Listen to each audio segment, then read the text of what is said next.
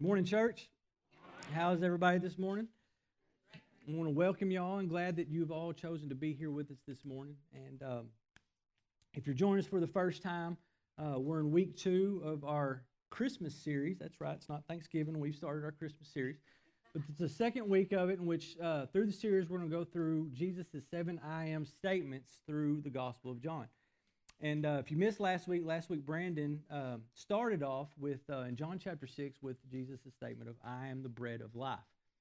And in that, Jesus had just fed the 5,000, so he had a multitude of people that were following him and coming to him, not because they wanted Jesus, but because they wanted their bellies filled. They just got fed, so they came with empty bellies wanting to be filled. And Jesus tells them, I'm the bread of life. If you come to me, you're never going to be hungry again. If you're never going to thirst again. And he tells them, you will live forever if you come and feed of me. So here this week, we're going to jump 2 chapters forward to chapter 8. And we see there in chapter 8, John tells us in verse 12, he says, Again, Jesus spoke to them, saying, I am the light of the world. Whoever follows me will not walk in darkness, but will have the light of life. Now that statement on its own is a huge statement. In and of itself, it's huge. I know it's kind of anticlimactic then that I went straight to the statement at the very beginning of the message, but it is a huge statement if we understand the symbols of light and darkness throughout Scripture. In the Old Testament, you see the symbol of light as God's salvation, His purity, His goodness. The symbol of darkness is evil and being lost and being confused in this world. But I'm going to back up a little bit and I'm going to paint this scene of where Jesus is at whenever he says this. Because if we really grasp the context and where he's at when he makes this statement, it gives much more depth and weight to what he's saying and the claim that he's making. So back in chapter 6, Jesus was in Capernaum, and then he leaves Capernaum and he's moving in and about Galilee, and he does that for about 6 months. He's just moving throughout Galilee, and he's teaching and doing certain things in Galilee. And then about that time, after about 6 months, the Feast of Booth was at hand. It says in chapter 7, verse 1, it says the Feast of Booth was at hand. So the Feast of Booths was one of 3 festivals that the Lord, that God said in the law, commanded all the Jewish men to go to Jerusalem to see this feast. So Jesus from Galilee, he goes to Jerusalem for this feast. And the feast, it was the Feast of Booths or the Feast of Tabernacles, and it was a 7-day feast. And it says there in chapter 7 that at the middle of the feast, Jesus went to the temple and he began teaching. So this particular feast, all 3 feasts, God instituted to remind the people of his goodness, his faithfulness, and what he's done for them. This one in particular is called the Feast of Booths because when he was leading them through the wilderness to the promised land, the people stayed in booths. They made these makeshift booths out of light branches and leaves. And that's what they would stay in as shelter from the elements. So here at this feast in Jerusalem, the Lord commanded them to stay in booths. If in the rural areas and even within the cities, they built these booths and they stayed inside them. And then there was even laws and specific details as to how they were to eat and prepare food and such like that throughout the week. And now the law gave them a lot of those details on how to do that. But in addition to that, over the years, Jewish tradition began to implement certain rites and ceremonies that they would do in remembrance of it. And it's always, throughout the Old Testament, we see God over and over and over and over again reminding the people of who he is and what he's done for them. Over 120 plus times, you can read the statement that God says to a prophet or to his people, I am the Lord your God who brought you out of Egypt. I'm the Lord your God who brought you out of bondage and slavery to Egypt. I'm the Lord your God who led you through the wilderness to the promised land. He's constantly reminding his people of who he is and who they are in light of him. And this feast is a picture of that. And one of the rites that they did this particular week was every night in the court of the women at the temple, they had these 4 huge, colossal candelabra or menorahs. And each one of those had 4 huge bowls on them. And it said that they were 75 foot tall, over 7 stories tall. All right, so in the court of women in Herod's temple, you have the temple, and then around the temple, you have the court of the Israelites, or the priest's courtyard. Then there was a gate and steps that led down to the women's courtyard, and the treasury surrounded that. So out in the women's courtyards where these huge candelabra were. And each night, it would say, tradition says that young priests or young men coming up in the priesthood, would climb ladders and would fill the bowls with oil. And then they would use the worn belts and garments of the priests as wicks to light them. So then they would light these huge, huge candles and bowls burning, and it said that it would put off so much light that there was not a courtyard in the city that wasn't illuminated by it.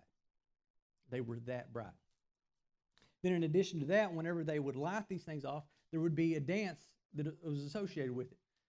And then the Levites would play, it said that they would play an innumerable amount of instruments, harps, lyres, flutes, trumpets, and a bunch of things, anything they could think of to make music. And they would sing psalms and praise and dance and sing. And it was just a joyous, joyous, joyous celebration of what God did and his faithfulness to the people leading them out of Egypt. And how did he lead them out of Egypt? By day, he led by a pillar of cloud, and by night, through the darkness, he led by a pillar of fire. And this is the point of this lighting ceremony, was to remember him leading them by the pillar of fire through the darkness. So then in addition to that, as the morning came closer, it said that at the first rooster crow, 2 priests would stand at the gate that leads out of the court of Israelites, or the priest's courtyard, into the court of women. 2 priests would stand there, and at the first rooster crow, they would blow their horn. One long, one short, and one long. Then they would walk down the steps, and they would get down the steps to the 10th step, and then once again, one short, one long, or one long, one short, and one long.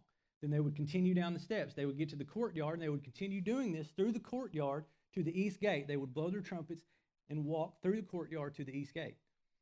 They said when they got to the east gate, they would turn their backs to the rising sun and face the temple.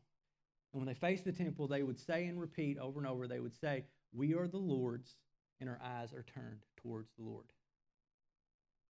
The interesting thing about that is at this point in time in history, their backs are towards the rising sun. The light is behind them, and they're looking at the temple, but it's an empty temple they're looking at. They're saying our eyes are turned towards the Lord, but instead of the Shekinah glory of the Lord being in the temple as it was in the days of David, the glory of the Lord is no longer in the temple.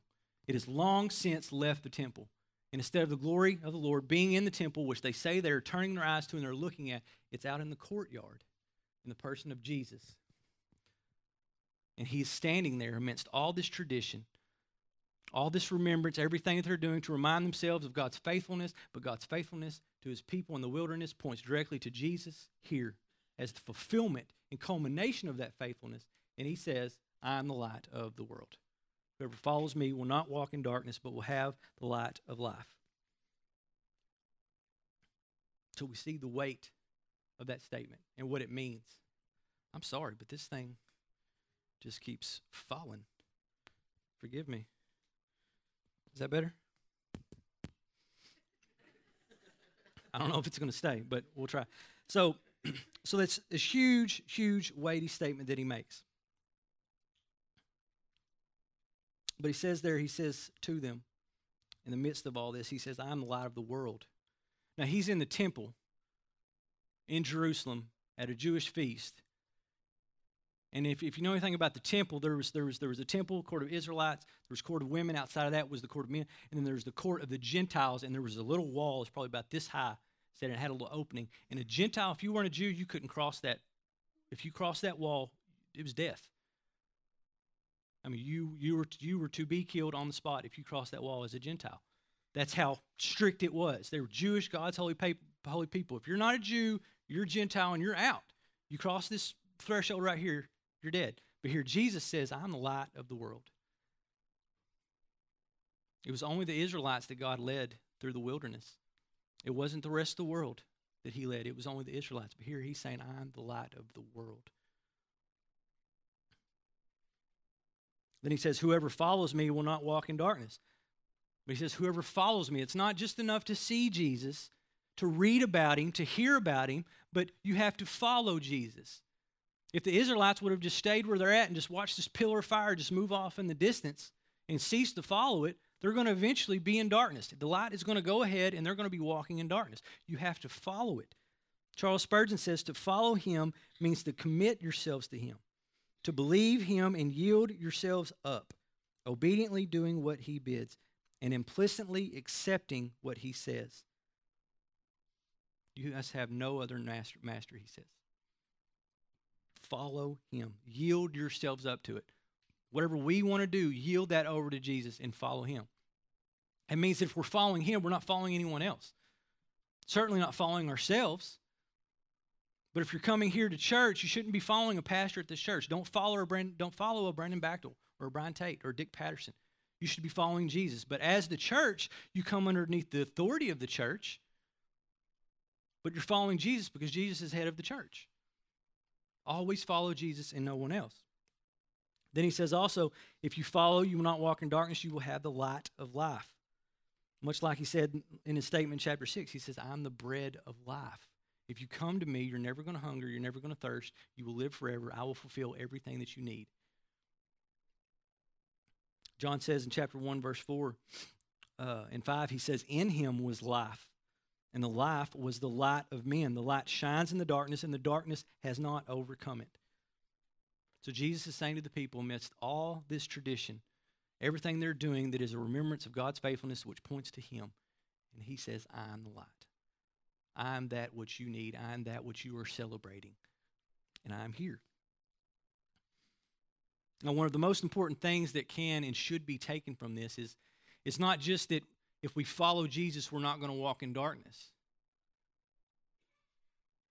But it's implied that if we're not following Jesus, we're walking in darkness. We don't have the light of life if we're not following Jesus. And there's an inherent darkness, and then there's an inherent danger in the darkness, is there not? Not just spiritual darkness, but think about physical darkness. There's an inherent danger that is present there. Why? Because you can't see. If you're driving down the road at night in your car in the dark with no headlights on, you can't see the hazard that's in front of you. You know something could possibly be there and come out and run into the road and you hit, or you could go off the road. You could lose your way. You could get into the wreck. But if you're driving at night without your headlights on, we would agree. I'll agree that's pretty foolish. There's other adjectives that I could describe someone that drives through the night with no headlights. But because of the hazard that's there, we're aware of it, but there's a proper fear that is instilled in us in being aware of that danger. And because of that proper fear, we take actions to preserve ourselves, one. But what do we do when we're driving at night? We turn the headlights on so that we can see what's in front of us. And it's not something, it does us no good to shine lights out to the side or behind us. It's always before us. The light shines what's before us as we're moving forward because of the dangers that we know that's there. Now, who in here is scared of the dark? One honest person, too. Okay.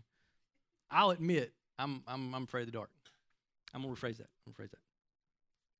I'm frightened by what I can't see in the dark. But I would say that I have a clinical fear of what I cannot see in the dark. I really do. I'm 33 years old and I just admitted I'm afraid of the dark. But but honestly, I fear what I can't see. Because if I can't see it, it's hard for me to do anything about it. You know, you're not going to catch me out in the woods without a flashlight, I promise you. I've got thousands of flashlights. I've got two or three in my truck. I got several in my house. I've got a flashlight because I'm not going to end up in the dark without some sort of light. But there's even times where I can leave the house during the day, especially now whenever it gets dark in the evening. You know, I come home, there's no lights on. And if you've been in my house at night with no lights on, it's dark. It's really dark. And it doesn't happen all the time, but I can come home, I can pull up in my truck, I can get out of my truck and be walking from my truck to my front door, you know, and be good. Just going, all of a sudden you get this eerie feeling. And everybody in here at some point in your life, you've got that eerie feeling. Like something is watching you. Something is out there that you can't see and it sees you. You know, you just kind of get this eerie feeling, and then you hear a little rustling in the bleach. You know, I'm talking about scares the cool out of your walk, you know, and all of a sudden, you know, you're not running, but you're walking faster to get to the door. Then you get to the door and you can't find the keyhole. It's in the same spot it's always been, but for some reason you can't find it. And fuss for it, and all of a sudden, what that proper fear that should be there, that should tell you, bring your phone out and shine a light. Get the light out of my truck that I know is there. The proper fear says that there is things in place that I can grab a hold of, and I won't have to be afraid. I can see what's in the dark. But instead of proper fear, I get over there because it's only 30 feet. I wonder what's going to happen between my truck and front door. But irrational fear tells me that rustling that I hear that's coming closer is a wolf. I know that there's not a wolf within 2,000 miles of my house that's not in a cage in a zoo somewhere. But for some reason, irrationally, I'm frightened by what I can't see. All of a sudden, it's a wolf because wolves freak me out. And I'm sitting here trying to get in the door, and then I got the storm door behind me, and, you know, I just can't do it. And then all of a sudden, bam, it's right there, and it's my dog. You know? Bark or something, let me know it's you. I miss my other dog. He would have been at the door of the truck, and if he's cool, I knew everything around the house was cool. But the point is this, is that there is a hazard inherent in the darkness, and we can't see it. I find it interesting, too, that we humans, we're the dominant species, on this planet. God created it to be that way. He purposed us. He gave us dominion over his creation, every living thing, creeping, crawling thing. But I find it interesting that pretty much every other creeping, crawling thing just about in this world can see in the dark. But he created us without the capacity to see in the dark. He created in us a need for light to see through the darkness. And even still, at creation, light was the very first thing created. In the beginning, God created the heavens and the earth was void and formless, and darkness hovered over the face of the deep. And then God said, "Let there be light." He created light to shine through the darkness. And then it says that he separated the light from the day. And then in addition to that, he created two lights to rule over the darkness. The greater light to rule over the day and the lesser light to rule over the night. So he created even more light to rule over the darkness. Even from the onset, light overcomes darkness. It shines through it, it breaks through it, and he created us to need that light. We can't see in the dark, we need a light to see in the dark.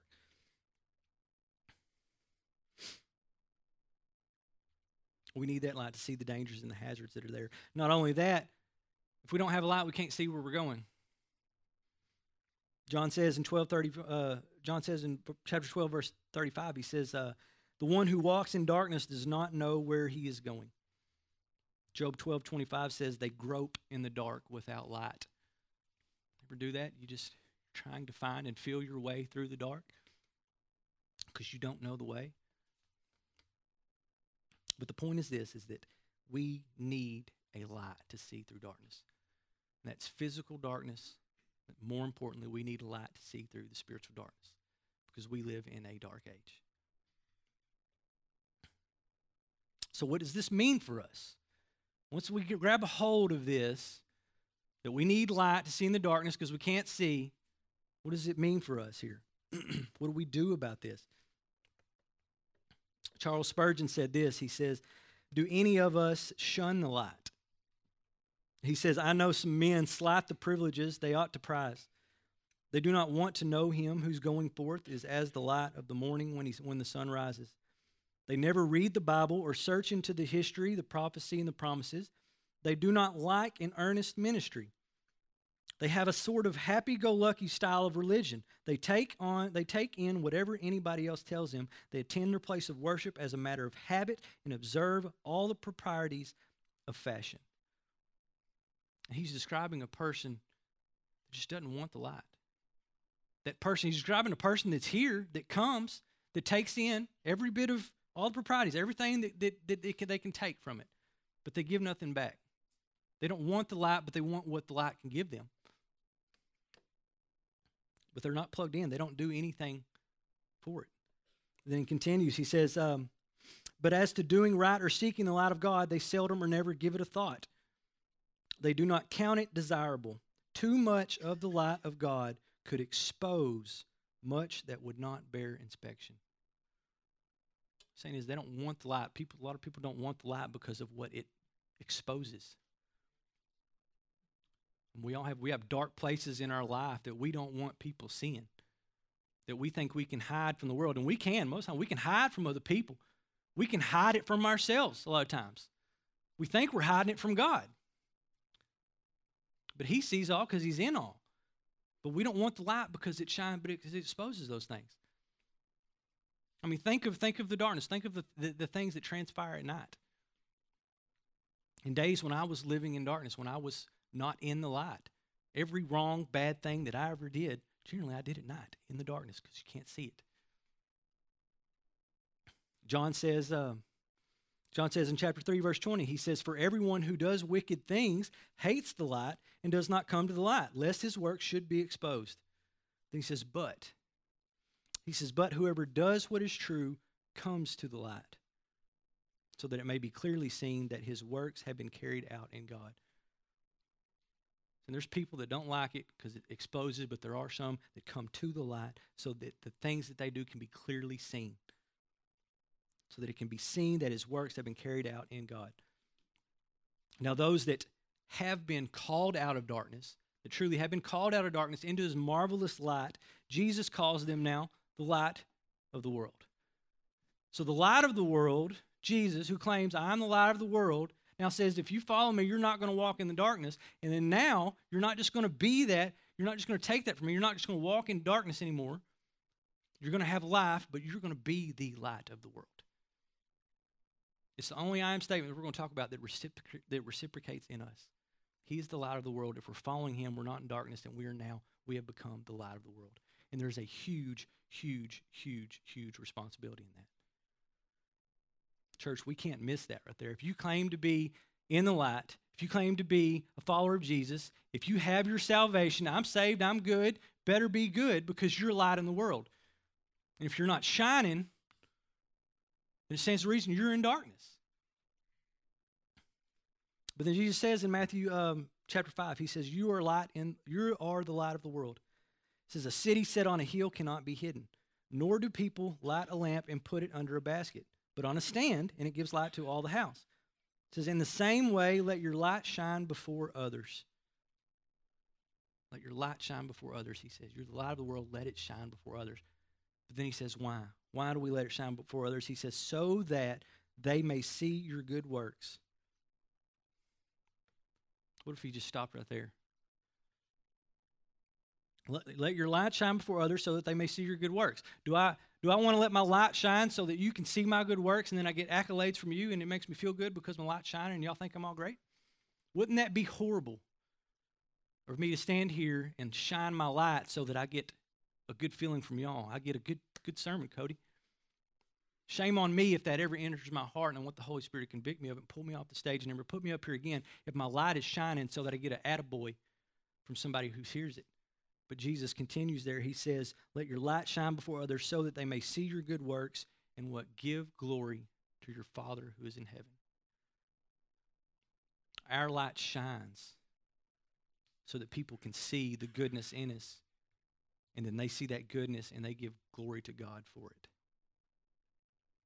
If we're seeking glory for ourselves, we're not shining a light. We're just talking really loud. Ephesians 5:8, Paul says, for at one time you were in darkness, for at one time you were darkness. Paul says you were darkness. You're not just walking in darkness. At one point in time, you were darkness. At one point in time in my life, I was darkness. Not just in it, I was it. Now, I got saved, when I was a kid. According to this, before I was saved, before the old was gone and the new came, I was a little sinner that was darkness. My mom may not think so, but Paul says that you were darkness, not just in darkness, walking in darkness, you were darkness. But then he says, now you are the light of the Lord. And he says, walk as children of light. Once you were, now you're not. Because you're no longer darkness, you're light, walk as children of light.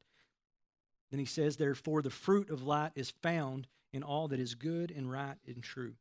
He says the fruit of light. Fruit is external. Fruit doesn't grow inside of a tree. Fruit grows outside of a tree. It's external. You see the fruit.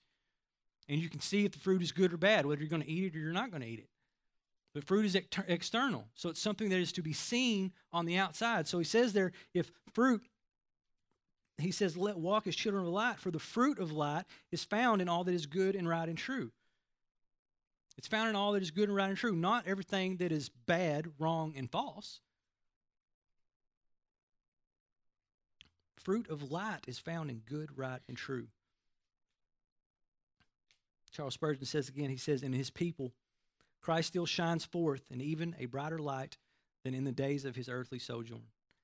He has 10,000 reflectors instead of 12. 10,000 times 10,000 tongues proclaim his gospel, and 10,000 times 10,000 hearts burn and blaze with the light of the divine word. He says 10,000 reflectors. And we know today, in today's world, that's millions of reflectors. There's a couple hundred likely reflectors should be in this room here. He says, Jesus goes. He tells his disciples, it's better that I go. Because if Jesus was the only one that was still, if he was the light of the world and he's still the only light that's still here, he's going to be here or there. He's going to be surrounded by people here or there. He can't be everywhere at once. If Jesus in bodily form is on earth, he had to go.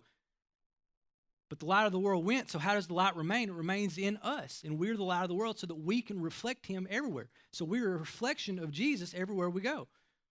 We should be. But now, have you ever looked at a mirror in the dark and saw something looking back at you? Likely not. The one thing required for a mirror to operate and reflect as it is tended to do is light. It has to have light. A mirror is not going to reflect in the darkness. It has to have light. So if we're a reflection of light without the light, there's not going to be any reflection. And Paul says in Philippians 2, he says, do all things without grumbling or disputing, that you may be blameless and innocent, children of God without blemish in the midst of a crooked and twisted generation, among whom you shine as lights in the world. Would you agree we live in a crooked and twisted generation?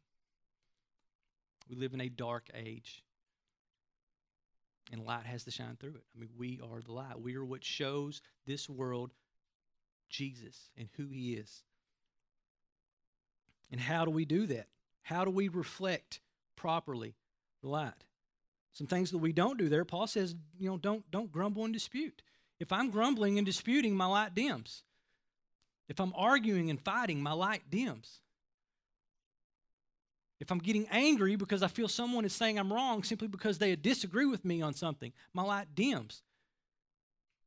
If I'm fighting and arguing, I'm lashing out on social media because I'm mad about something that's going on, my light dims. We should be exposing those things and not covering those things up or adding to those things. But we shine as lights in the world. And how do we do that? It's not an easy thing in this dark world. Because we're surrounded by sin. We're still sinners ourselves. It's not always easy. It's not easy to let our light shine. So how do we do that? And Jesus gives the promise.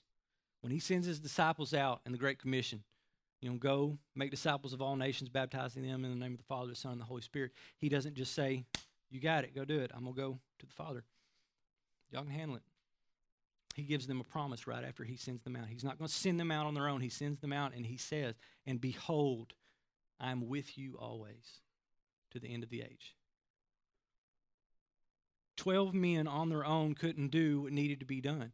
And Jesus knew that. So he tells them and exhorts them and encourages them, behold, I am with you to the end of the age. I'm going to be with you. You're not alone in this.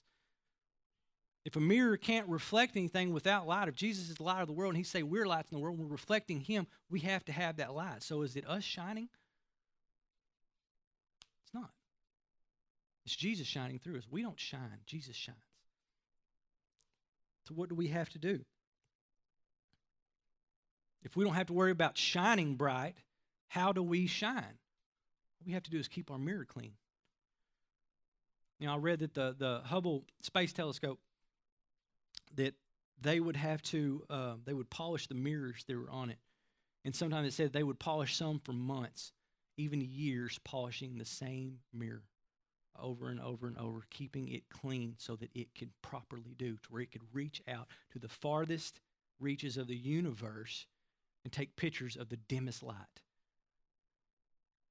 They would polish for years, keeping those mirrors clean. So we should be keeping our mirrors clean. How do we keep our mirrors clean? Paul says to hold fast to the word of life. How do we keep our mirrors clean? We hold fast to the word. We get in the word. We read God's word. Because God's word is a lamp unto our feet, a light into our path, it says. So if we're going to clean our mirror and keep it clean, we do that by staying connected, by reading. By reading the word, we're in fellowship with the light. We're in communion with the light. We have his Spirit. In Acts 1:8, he tells the disciples, he tells them that you are my witnesses in all Jerusalem, Judea, and Samaria, and all the ends of the earth. They can't be his witnesses without him. So what does he say before that? He tells them, you will receive power when the Holy Spirit has come upon you.